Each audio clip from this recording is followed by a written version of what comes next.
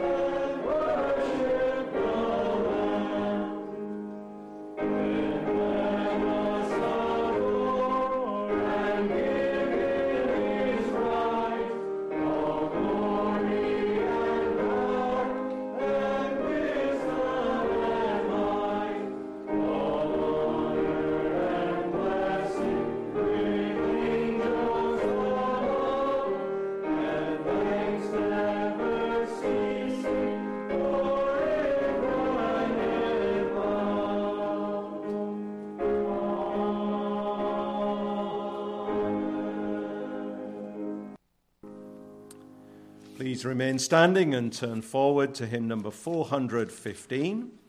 Hymn number 415, God be merciful to me.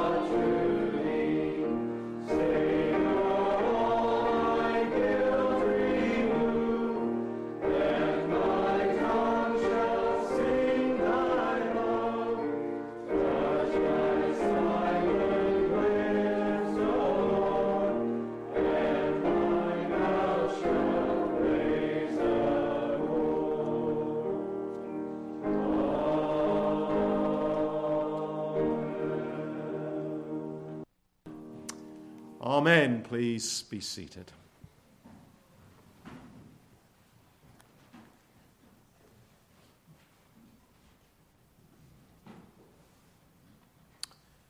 And now let us come to God's throne of grace. Let us all pray.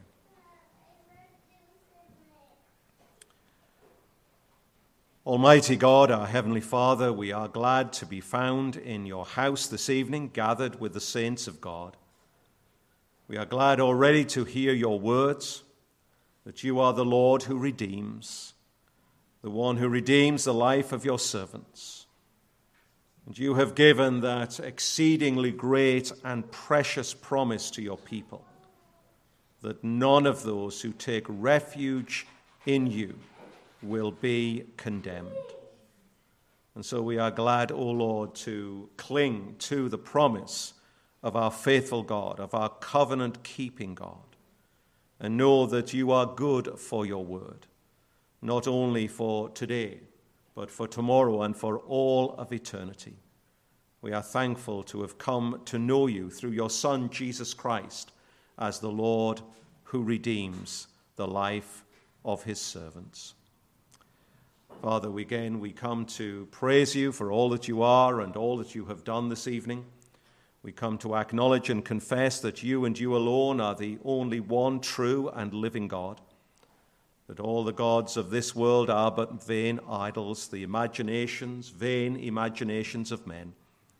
We thank you that you have delivered us from such darkness, from such error, from such that would damn our souls forever and ever. You have brought the light. You have brought us your truth in Jesus Christ. You have brought us to know him whom to know is life eternal. And for this we give you thanks.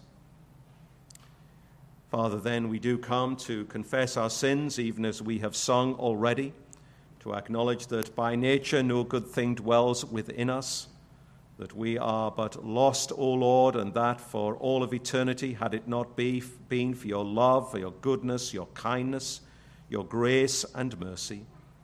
And so it is, even at this evening hour of worship, we would come again to confess our sins, the sins of our lips, O Lord, the sins of the words that proceed from our mouths, from our tongues. We confess, O Lord, our actions. We pray, O Lord, that you would forgive. And even, O Lord, the very thoughts of our minds, which may be unknown to others, yet always laid bare before you. We pray, O Lord, that you might cause us to acknowledge our sins, not seek to deny them or to excuse them, but to own them, but to know that as we do so, we come to, O Lord, to one who is slow to anger, great in mercy, abundant, O Lord, in that loving kindness in his Son, Jesus Christ, for sinners. And so, O Lord, we come and ask that you would forgive us again this evening, even for the sake of Christ, our Savior. Father, we are thankful for the provisions of the day. We are thankful for the food upon our tables, clean water to drink, the shelter of our homes. We thank you for the employments you have granted to us, which support our families. We are thankful, O Lord, for our liberties that we enjoy, that we can assemble here without threat or without molestation. We are thankful, O Lord, for these good gifts that you continue to us, and we would return our thanks. Most of all, O Lord, we thank you for your grace, which enables us to persevere, even as we were thinking this morning, even when through dark and difficult times, you are that relentlessly faithful God to us. And you are the one, O Lord, that carries us, even when, O Lord, we are unable to even plod step by step by step. And we thank you for that, O Lord, that you are the one who comes alongside us when we fall to lift us up. You are the one who pours in the oil and the wine of your gospel, the gospel of your Son. And we are thankful, O Lord, for that grace that enables us to press on and to persevere even unto the heavenly city. Father, then we come with our prayers of intercession. We come again to pray for your church, wherever she may be found. We think in particular of the churches in our own region here in the West. We pray again for congregations that are better known to us perhaps than others in their details of circumstances and in your providence. Yet, O Lord, united are we to each and every one as they confess Jesus Christ in truth. And so we pray, O Lord, for each congregation in cities, in counties, in rural communities. Lord, we pray that you would continue to encourage your people, grant them strength to be bold and steadfast in increasingly difficult days.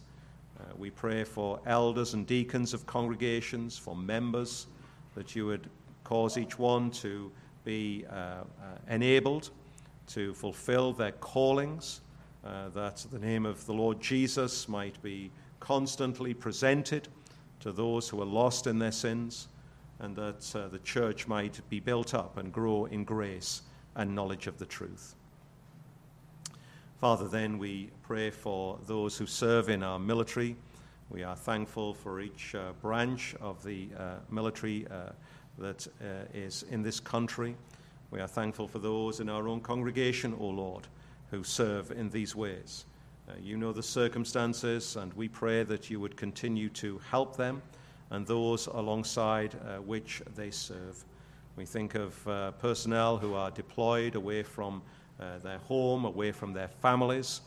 We pray that you would be with them, that you would, Lord, be their strength, that you would help them to fulfill their various tasks and missions, much unknown to us, O Lord, in detail. Yet, O Lord, we know it is all known to you. We pray that you would watch over them, grant them safety, grant them success, we pray. We think of their families, O Lord, at home. We pray for spouses and children, extended families of siblings, parents, grandparents.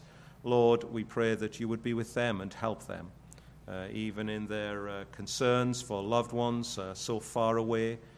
We pray, O Lord, that though they cannot be with them, they can commend them to your mercy, to your grace, and know that you, the Lord, who is not restricted by time and space, is the one who will never leave or forsake your children, whatever providence you have ordered for them. And so we pray that you would comfort family members in the knowledge of the greatness of our God and how we can depend upon him, rest in him, trust him, even for such circumstances. Father, then we think of our own congregation and its varied needs. Again, we would remember our young people. We are thankful for the semester that has begun in their studies. We pray for those who have gone out from us to college and settling into new courses and new circumstances of life. We pray that you would continue to watch over them and to settle them quickly into their new situations. We pray that you would give them ability to study well. We pray that you would grant them to be strong of faith, even confronted with new circumstances, with new temptations perhaps, and the snares of the evil one. We pray that you would protect them. For those, Lord, who may not be permanently away, but perhaps travel, we pray that you would watch over them in their daily goings out and goings in to their studies, and the circumstances that they find in the classroom day by day. We pray again for strength, O Lord, and we pray that you would grant success even as they apply the abilities and gifts that you have given to them. We pray that they might continue to pursue and succeed in these particular ventures. We think of our younger children, Lord, studying at home, various turning of the years to new grades and new curriculum and new subjects perhaps. Though the routine may be familiar, yet we pray that you would give them an excitement in their studies, that they would see again that all knowledge is your knowledge, that this world is your world, and that all is to be done to the great glory of the God who has made and sustains all things. We pray that you would be with parents who have great responsibilities in these things, that you would help them, give them diligence, give them patience, give them strength, O Lord, in days of perhaps weariness and difficult times with topics and questions and all of that detail. Father, help them, we pray, as well. And so, Father, we commend to you those who are away from us, again, whether traveling, whether sick, whether kept by mercy, necessity, responsibilities. Lord, you know all of the details.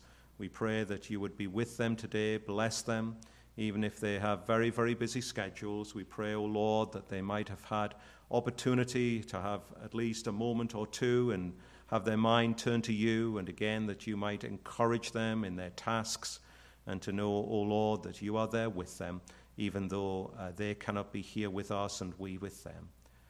And so, Father, now as we turn to your word, we pray that you would bless its reading and its proclamation. Be with our brother TK, we pray, and as we prayed this morning for Sam, we pray that for him you would stand with him. Grant him the unction of your Spirit, we pray, to declare to us the unsearchable riches of Christ. We pray that you would help us as hearers, that again, even at the end of the day, when there might be some sense of weariness more increasing than there was this morning, that you would stir us up, that you would give us an attentive heart and mind to hear your word, to rejoice in it, to respond in faith. Hear our prayers, forgive our sins, for Jesus' sake. Amen. Amen. The consecutive reading of God's word in the Old Testament, we turn again to the book of Psalms this evening, and this time to Psalm number 74. The book of Psalms and Psalm number 74. This psalm is given the title or superscription, A Maskil of Asaph. So Psalm 74, and we're going to read the whole psalm from verse 1 through verse 23. Would you please rise, if you are able, for the reading of God's holy word. Psalm 74 at verse 1. O God, why do you cast us off forever? Why does your anger smoke against the sheep of your pasture? Remember your congregation, which you have purchased of old, which you have redeemed to be the tribe of your heritage. Remember Mount Zion, where you have dwelt. Direct your steps to the perpetual ruins. The enemy has destroyed everything in the sanctuary. Your foes have roared in the midst of your meeting place. They set up their own signs for signs. They were like those who swing axes in a forest of trees. And all its carved wood they broke down with hatchets and hammers. They set your sanctuary on fire. They profaned the dwelling place of your name, bringing it down to the ground. They said to themselves, we will utterly subdue them. They burned all the meeting places of God in the land. We do not see our signs. There is no longer any prophet, and there is none among us who knows how long. How long, O God, is the foe to scoff? Is the enemy to revile your name forever? Why do you hold back your hand, your right hand? Take it from the fold of your garment and destroy them. Yet God, my King, is from of old, working salvation in the midst of the earth. You divided the sea by your might. You broke the heads of the sea monsters on the waters. You crushed the heads of Leviathan. You gave him as food for the creatures of the wilderness. You split open springs and brooks. You dried up ever-flowing streams. Yours is the day, yours also the night. You have established the heavenly lights and the sun. You have fixed all the boundaries of the earth. You have made summer and winter. Remember this, O Lord, how the enemy scoffs, and a foolish people reviles your name. Do not deliver the soul of your dove to the wild beasts. Do not forget the life of your poor forever. have regard for the covenant. For the dark places of the land are full of the habitations of violence. Let not the downtrodden turn back in shame. Let the poor and needy praise your name. Arise, O God, defend your cause. Remember how the foolish scoff at you all the day. Do not forget the clamor of your foes, the uproar of those who rise against you, which goes up continually. Amen. And thus far the reading of God's holy, inspired, and infallible word. Amen. You may be seated.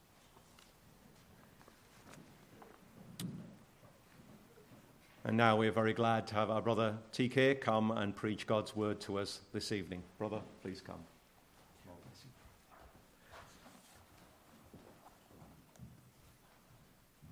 Good evening. Today's scripture is Psalm 51, entire verses.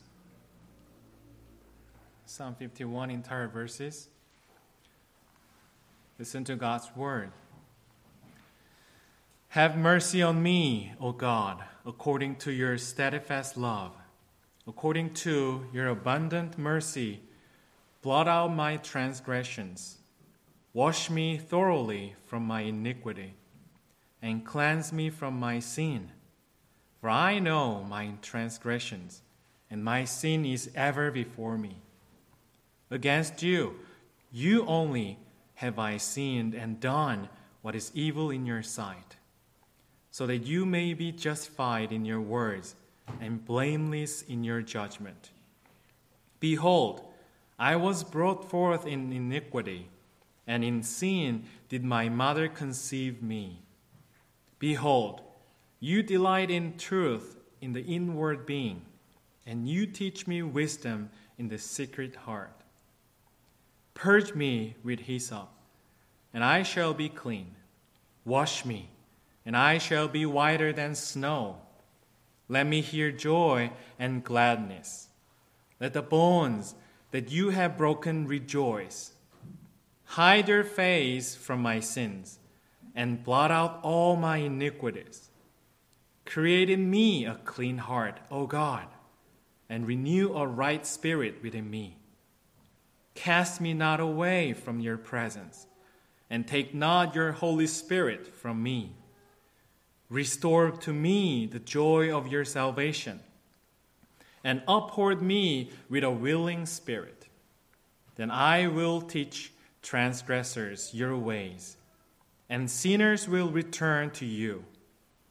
Deliver me from blood guiltiness, O God of my salvation, and my tongue will sing aloud of your righteousness. O Lord, open my lips, and my mouth will declare your praise. For you will not delight in sacrifice, or I would give it. You will not be pleased with a burnt offering. The sacrifices of God are a broken spirit, a broken and contrite heart, O God. You will not despise. Do good to Zion in your good pleasure. Build up the walls of Jerusalem. Then will you delight in right sacrifices, in burnt offerings and whole burnt offerings. Then bulls will be offered on your altar. Let's pray together, shall we? Heavenly Father, thank you for your grace. Father, please open our ears, hearts, and minds so that we fully focus on listening to your word, so that the words you speak edify our hearts and minds. Bring your word in deep. Let it dwell in us richly, so we can be more freed from the effect of sin. In Jesus' name we pray. Amen. Amen. This passage is one of the most famous parts of the Bible. Psalm 51 is one of 4 Davidic psalms in the second book of Psalms. It was written after Nathan the prophet went to David, after he had gone into Bathsheba and planned to death of her husband Uriah. I want to consider Psalm 51 in the light of Christ. Sin, confession, forgiveness, renewal, preaching the gospel, spreading the gospel, praising God, and the church.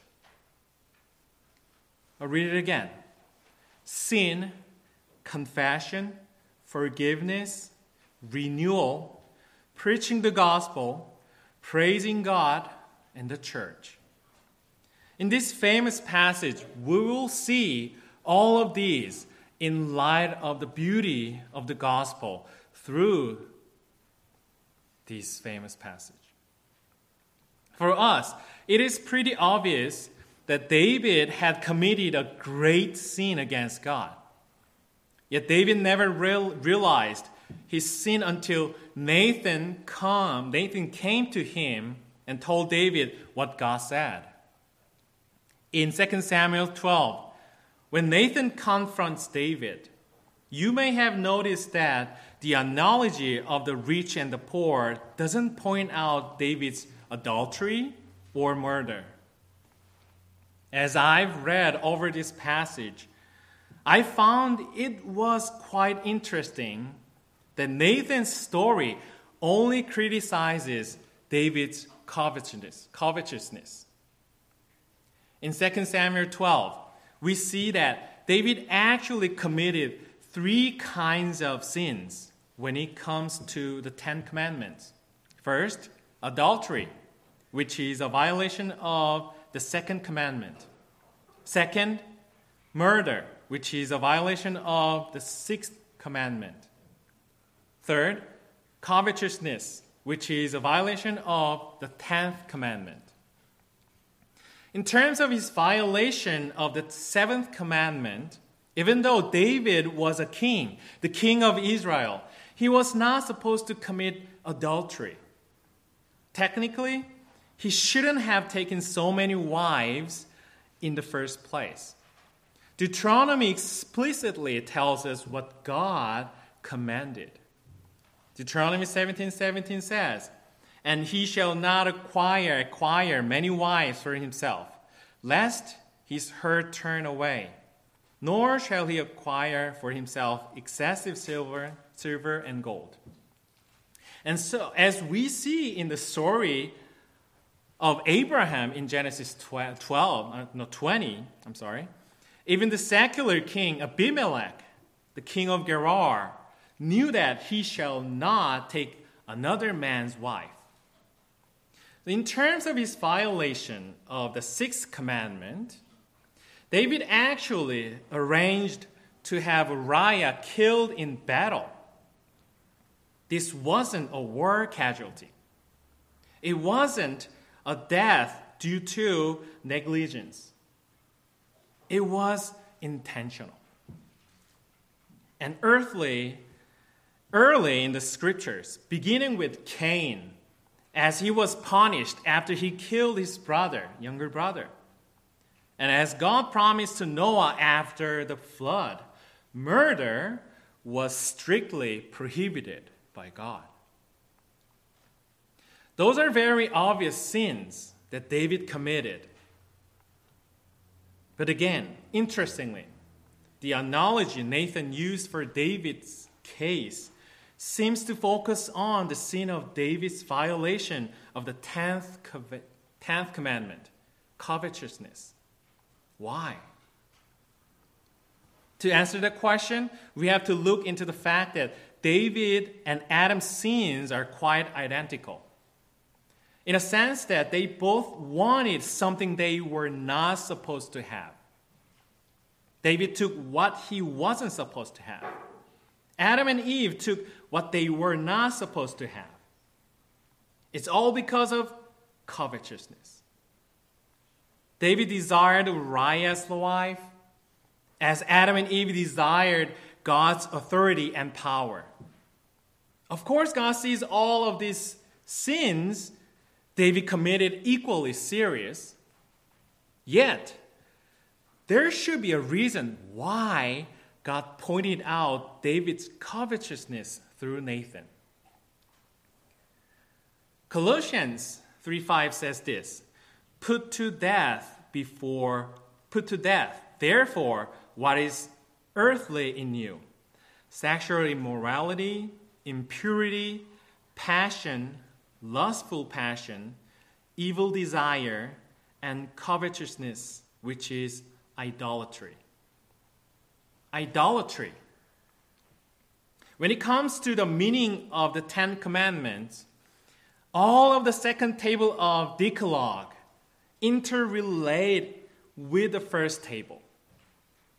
We can see this elsewhere in the New Testament in Matthew 22, verses 34 through 40. It says, you shall love the Lord your God with all your heart and with all your soul and with all your mind. This is a great and first commandment. And a second is like it. You shall love your neighbor as yourself. If we fail to love our Lord God, you fail to love our neighbors. If we fail to love our Lord, you fail to love our neighbors. Considering the Ten Commandments and Great Commandment, David obviously failed to love his neighbor when he committed murder and adultery, which means he violated not only the second table of the Ten Commandments, but also the first table. So David violated God's entire law. And this is all because of his sexual immorality, his impurity, his lustful passion, his evil desire, and his covetousness. So I would simply put it this way. What David had done can be summarized in Colossians 3:5. His sexual immorality, his impurity, his evil desire, which connect to murder, and covetousness confirm his idolatry. His other sins, adultery and murder, are serious, but one thing God wanted to point out is his idolatry. Why does God use the analogy in 2 Samuel 12, in which it seems that idolatry is more important than the other sins? Because idolatry is the root of all sins. In 1 Timothy 6:10, Paul said, "For the love of money is a root of all kinds of evils. It is through this craving that some have wandered away from the faith and pierced themselves with many pangs." Money itself is not the root of all kinds of evils. This craving, those who desire money, is the root of all kinds of evil. Any kind of desire or love, namely covetousness toward anything except God, is idolatry. We all know the seriousness of the root of all sins. Idolatry blinds us so that we can't see God's grace and His kindness. So we fail to give God the glory and worship that only He deserves. It prevents us from giving honor and thanks to God as well. Paul said in Romans 1:21, "For although they knew God, they did not honor Him as God or give thanks to Him, but they became futile in their thinking, and their foolish hearts were darkened." Therefore, God confronted David through Nathan's analogy that David had despised the word of God and that he touched the root of all sins. Just as Cain was jealous of his brother, just as Adam and Eve wanted to become like God. So we know that the consequence of sin is death. David himself accused the rich in Nathan's story, as you know well, as being one whom he needed to put to death. And today's passage tells us that David knew his idolatry was very fatal. He deserves the death penalty. That's why he opens Psalm 51 with a cry, "Have mercy on me, God. Have mercy on me, God." Now we all know that David is supposed to be put to death. That's not astonishing at all. The amazing part of the gospel is not the bad news, as you know that, but the good news. As I read this passage carefully, what amazes me is not David's approach to God, but rather, just as God approached and questioned Adam after he ate a forbidden tree in the Garden of Eden, just as God approached and questioned Cain after he killed his brother, so too God approached David first.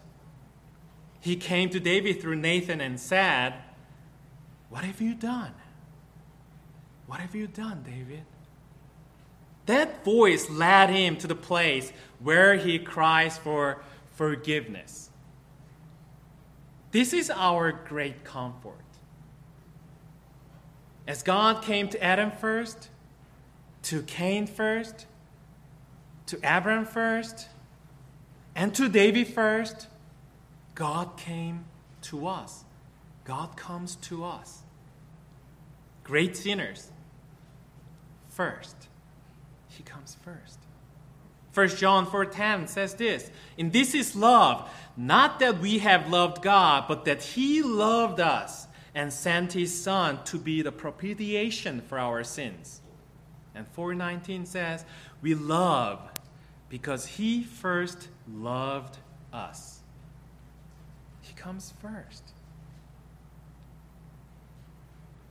His approach to us, namely His work in us, makes us approach Him and cry for forgiveness. As we know well, whenever we do something wrong, our sinful nature wants to either pretend nothing happened or ignore what we have done. Most of us, sadly, don't even notice that we actually have done something wrong.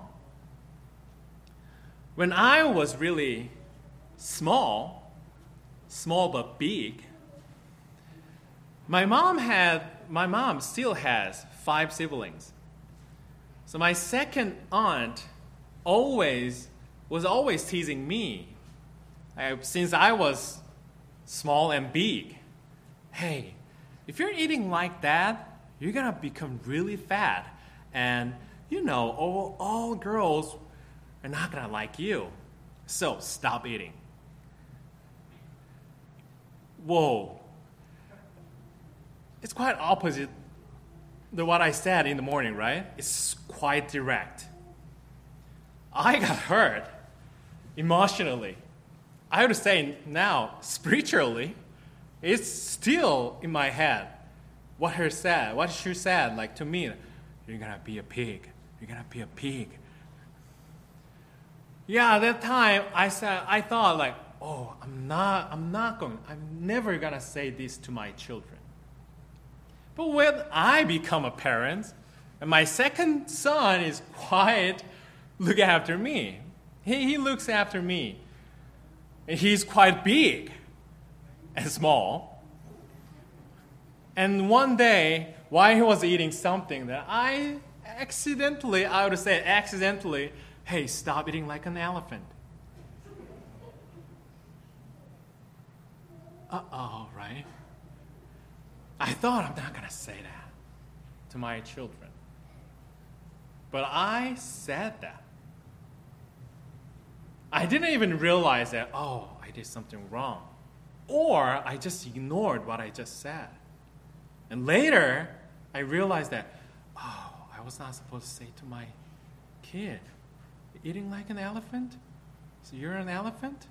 Oh, my. So I told my second son that, I'm sorry, son. I told you something that I was not supposed to say. I'm sorry.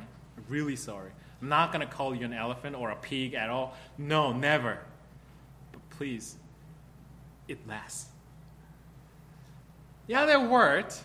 And still, he's eating a lot. And he's quite big, as I was. But, yeah, we're fine. We're good now. I hope that he's not going to say to his son or daughter later when he becomes a parent, yeah. So we don't even notice that we actually have done something wrong. Only the work of the Holy Spirit in us causes us to examine our souls. The Baptist Catechism in question and answer 35 describes the work of the Holy Spirit in these words. Effectual calling is the work of God's Spirit, whereby convincing us of our sin and misery, enlightening our minds in the knowledge of Christ, renewing our wills. He does persuade and enable us to embrace Jesus Christ, freely offered to us in the gospel.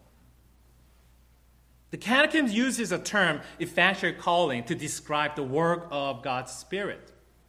And regarding the repentance expressed in Psalm 51, it was God's Spirit that convinced David of his sin and sins through Nathan in the first place. And as a result of that work of the Holy Spirit, he approached God and cried for forgiveness.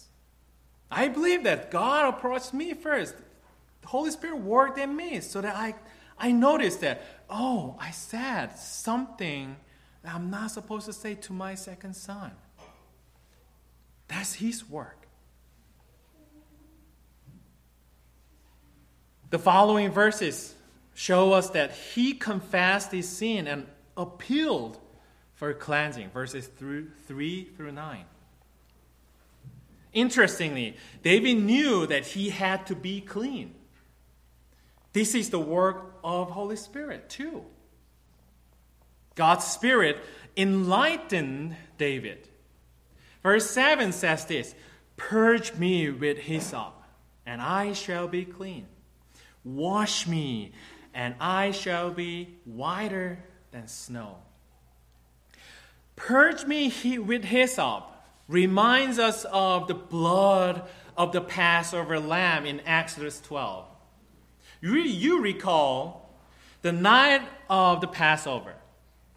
The Israelites were instructed to put the blood of the lamb over their door. Dip a bunch of hyssop in the blood of the lamb they killed, and they cover the door frame with the blood of the lamb.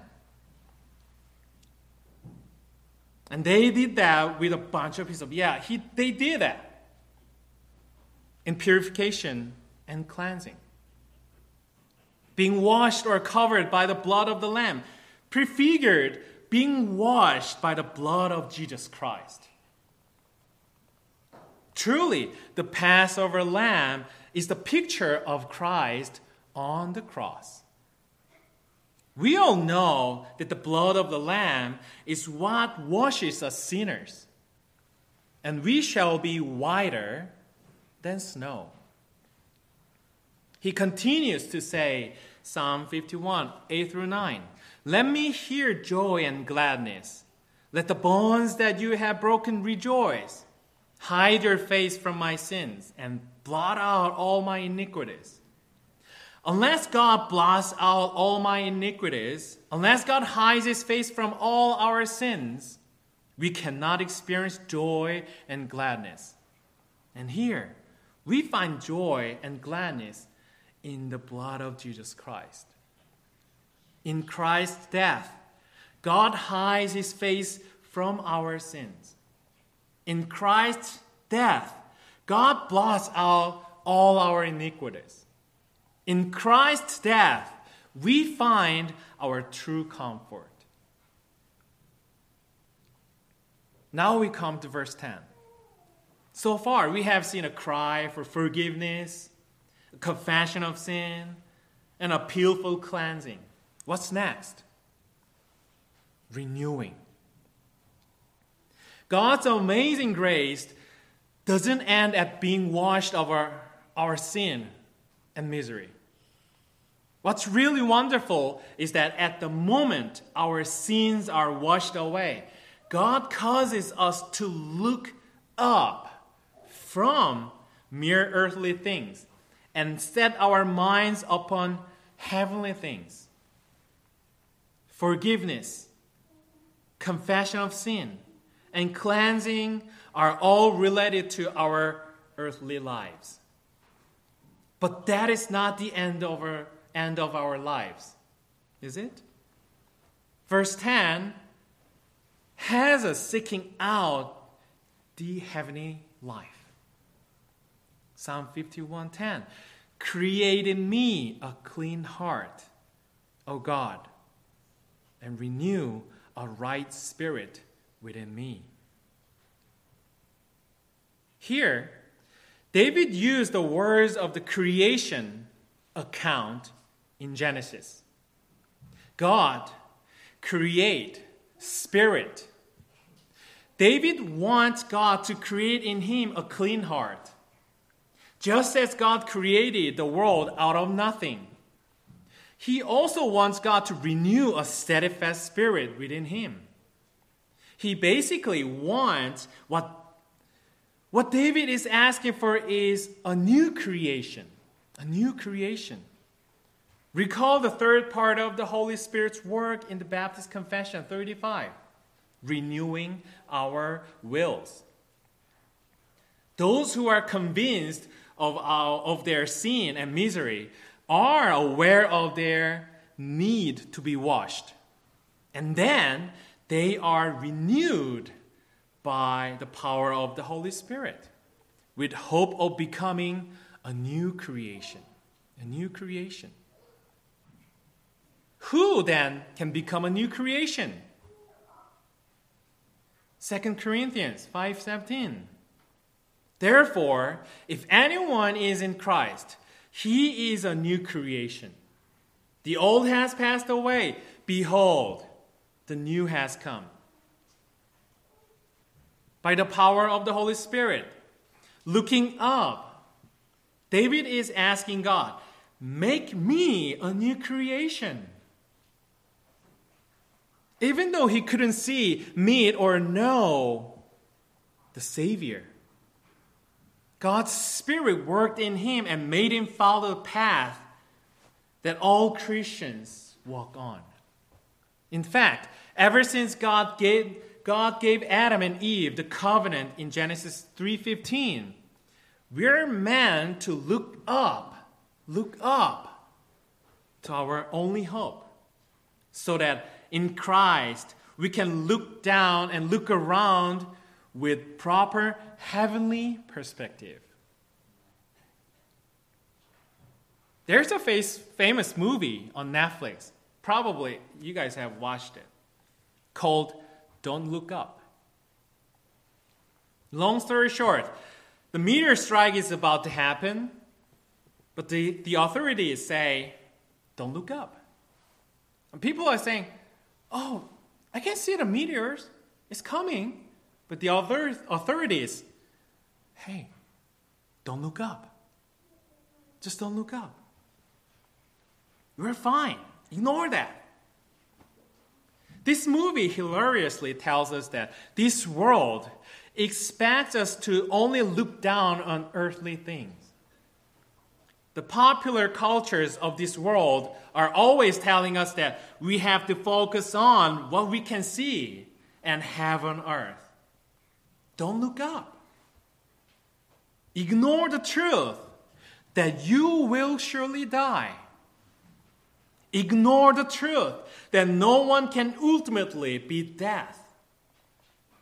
Ignore the truth that God sent us the Savior, Jesus Christ, to die on the cross to wash our sins away and deliver us from evil and death.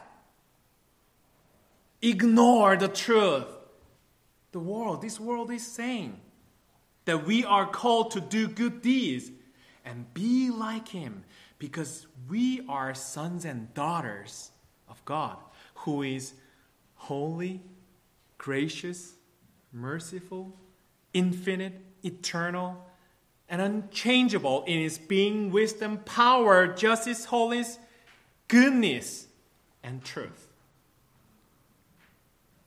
Nothing is there. This world is saying to us, there's nothing. Don't look up. No. Rather, we never ignore those truths. We should always be looking up. If we don't look up, all we can do is look down on everybody and everything. Since we look up to God, we serve one another. How can we do this? With our power? No. Please remember that only in Christ, by the work of the Holy Spirit alone, we can do this, serving one another. It is the work of the Spirit whereby convincing of us our sin and misery, enlightening our minds in the knowledge of Christ, renewing our wills. At the beginning of our Christian lives, He persuades and enables us to embrace Jesus Christ, freely offered to us in the gospel. And throughout our Christian lives, He continues to enlighten our minds, renewing our wills, and persuade and enable us to embrace Jesus Christ over and over until we actually see God's glory in heaven. That's how we grow up in the work of the Holy Spirit. The steps David showed us in today's scripture confirm that the Holy Spirit was working in him. And we're sure that He is working in all believers today, working in us. Let me put it this way. As all of us know well, David had a strong belief in God. But in today's scripture, he spoke just any pagan who had not yet believed in God. Indeed, he never forgot what God has done for him. He never forgot his praise to the Lord. He never forgot his worship to the Lord. Without a regenerated heart, he couldn't have done that. But he's asking, create in me a clean heart. Renew a right spirit within me. Like someone who's never tasted God's grace and love. He's crying. As a believer, yet a sinner, David knew that only God can make him clean and renew his spirit. And that is the only way he won't fail to care for his neighbors like he did Uriah and Bathsheba. Just as David knew, so we too know that God is the only one who can do such a work as this. Furthermore, we know that God's new creation in us and the renewing of our spirit is the only way we would love our God, our Lord, and our neighbors. The only difference between David and us is that he looked up and saw the coming Messiah. And we look up and see Christ, who died on the cross, who rose from the dead, who sits God's right hand from where He rules and sent His Spirit dwell within us, to work within us. And this is not the end. What David cries out in verses 11-12 should be our voice. He said, "Cast me not away from your presence, and take not your Holy Spirit from me. Restore to me the joy of your salvation, and uphold me with a willing spirit. This must be our daily confession toward our Heavenly Father. Moreover, this confession doesn't end up here. In verse 13, David tells this, "Then I will teach transgressors your ways, and sinners will return to you." While we're walking on the path that Jesus Christ walked on earth, we're greatly joyful to spread out the gospel he proclaimed. Since the gospel is proclaimed, we sing a song like David. Verse 15, "O Lord, open my lips, and my mouth will declare your praise." Proclaiming the gospel and praising the Lord is not mundane at all. We do every Lord's Day, but it's not mundane at all. It's not frivolous. It's not light at all. Without the blood of the Lamb, his death, resurrection, ascension, and the work of the Holy Spirit, there is no forgiveness, there is no renewal, there is no proclaiming the gospel and phrasing. And verse 16, 17 show us that we do tell others the gospel and praise the Lord with a broken spirit. A broken spirit. It seems that we are returning to the starting point when we first met Jesus Christ, when we first hear the gospel. Our heart is broken. Our heart becomes broken. Seems that we're going back to the starting point. We sin again, confess again, then God forgives and renews us again and again. Yeah. That's the work of Holy Spirit. This is how we grow up in Christ. But it doesn't mean that we lose our salvation. That doesn't mean that we gain salvation again. Back and forth in this process. No. We're justified in Christ alone at once. But we cannot be sanctified at once. It's impossible. That's why with a broken spirit, we keep confessing our sins, asking his forgiveness, being enlightened and renewed, and fighting our sins.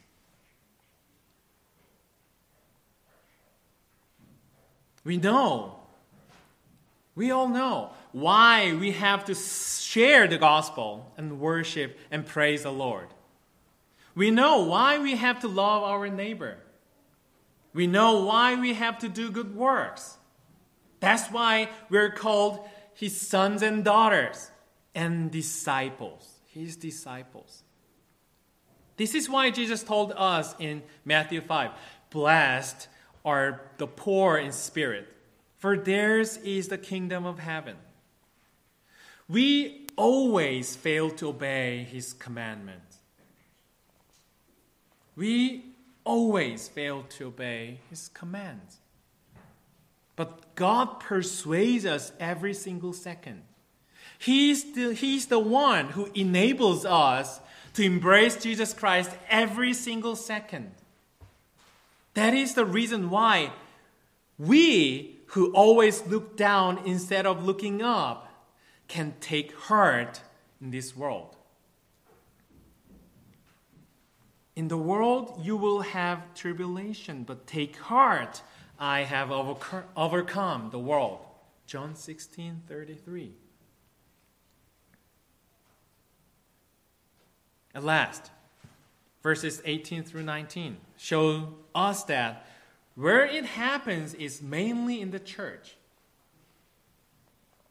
This entire process, the body of Jesus Christ. These verses use the words Zion, building up the walls of Jerusalem, and altar. As brothers and sisters in Christ, our Christian lives are sustained in his body, the church which Jesus Christ bought with his blood, and of which the Holy Spirit always takes care of. The church is the central place, a base camp for a Christian to be convinced, to be enlightened, to be renewed, and to take heart. That's why we are here now. That's why we are here. Then what does today's scripture tell us? Whenever you find yourself looking down because of your sin and failure, because of difficult circumstances or dark providences, look up. Look up again to God in Christ so that you remember who you are in Christ and why God saved you. When I lived in San Diego during seminary, I was a pastor assistant who had a responsibility to preach the gospel at the homeless shelter in downtown San Diego. It was quite a mess. Once a month, I should go there and preach the gospel on top of my other duties. One day, I asked myself a question. What's different between me and them? What's different? Without the month-to-month paycheck, I didn't have a place to lay all my family's heads. I only had a half-broken-down car that could stop working anywhere, here and there. I could barely buy groceries for my family. I told them, I'm no different from you. Even though I'm in kind of a good-looking suit, I have nothing like you. I have nothing. But I am confidently preaching the gospel to you because I'm in Christ. Because I'm in Christ. That's who I am. We serve you food, not because we have enough time and money, but because we are Christians. And we love others because God first loved us.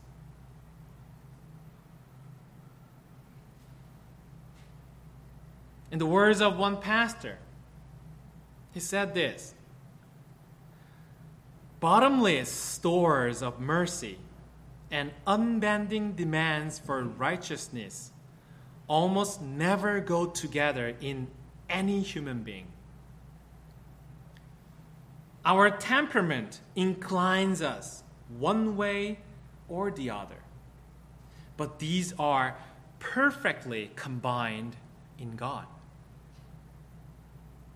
Indeed, in Christ, as His sons and daughters, we look up to God, who has boundless stores of grace and satisfies unbending demands for righteousness, so that we do respect and love people around us. He never ceases His work within us. So, brothers and sisters, as today's scripture shows us the life of Christian bound to God's mysterious work, we are Christians who have a right to look up. Who should look up. Be encouraged. Enjoy the work of God's free grace.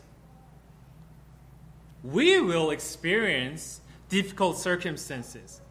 We might hear some bad news about our family or friends that we never expected.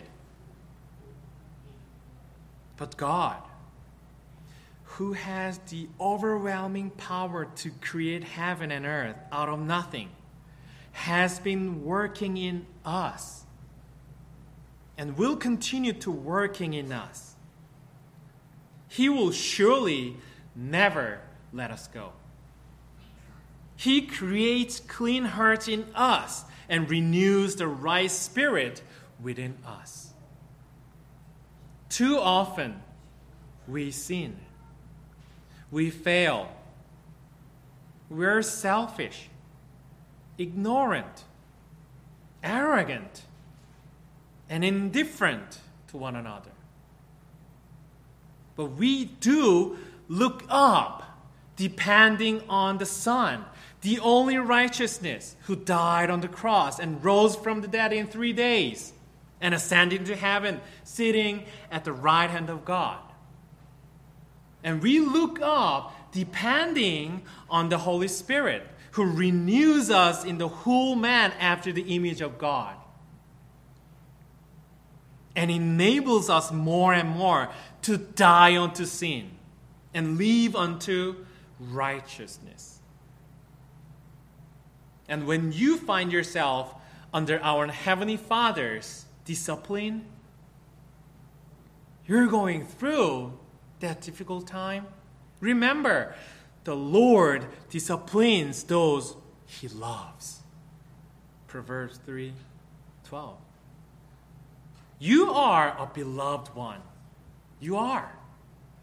Please remember that you are a beloved son and daughter. That's why you're here as a body of Jesus Christ, the church. That's why we worship and praise the Lord together in this church. He bought with the blood of the Lamb. Praise the Lord. Praise the Lord. In closing, behold the words of Ephesians, chapter 1, 11 through 12. This is God's word.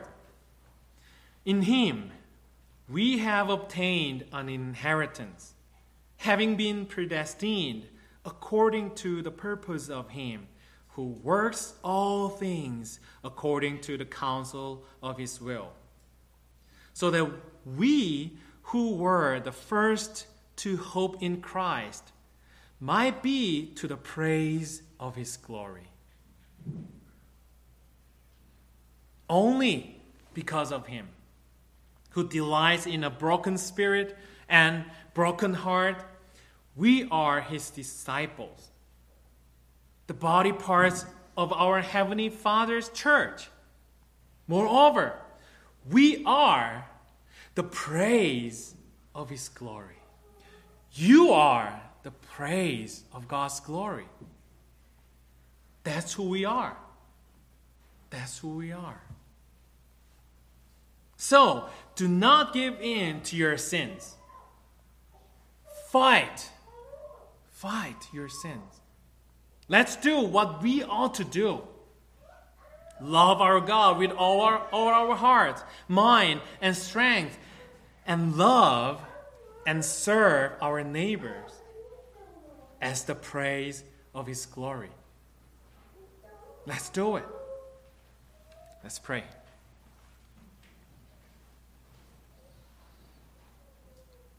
Heavenly Father, thank You for Your grace and this church. Father, before You, we are hopeless and desperate sinners.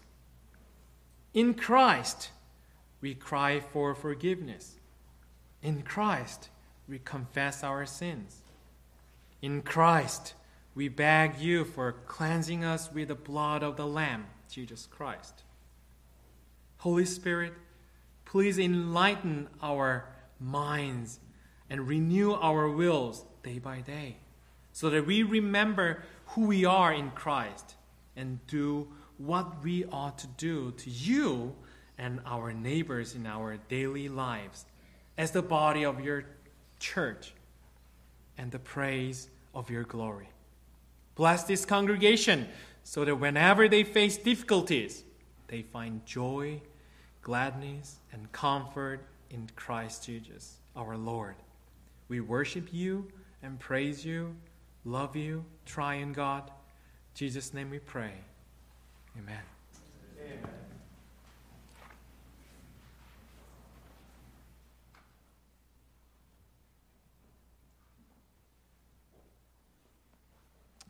Thank you, brother. We appreciate your labors amongst us. As we turn to our final prayers this evening, please open your hymnals at hymn number 413. Hymn number 413, a response to Psalm 51, O thou that hearest when sinners cry. Please rise to sing if you are able.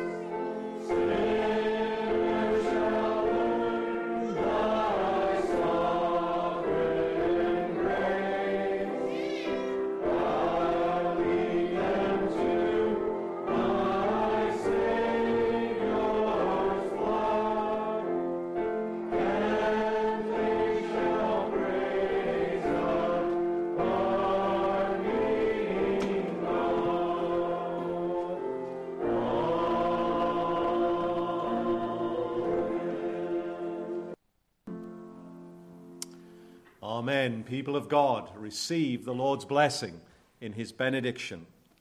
The Lord bless you and keep you. The Lord make his face to shine upon you and be gracious to you. The Lord lift up his countenance upon you and give you his peace. Amen. Go in the Lord's mercy and grace.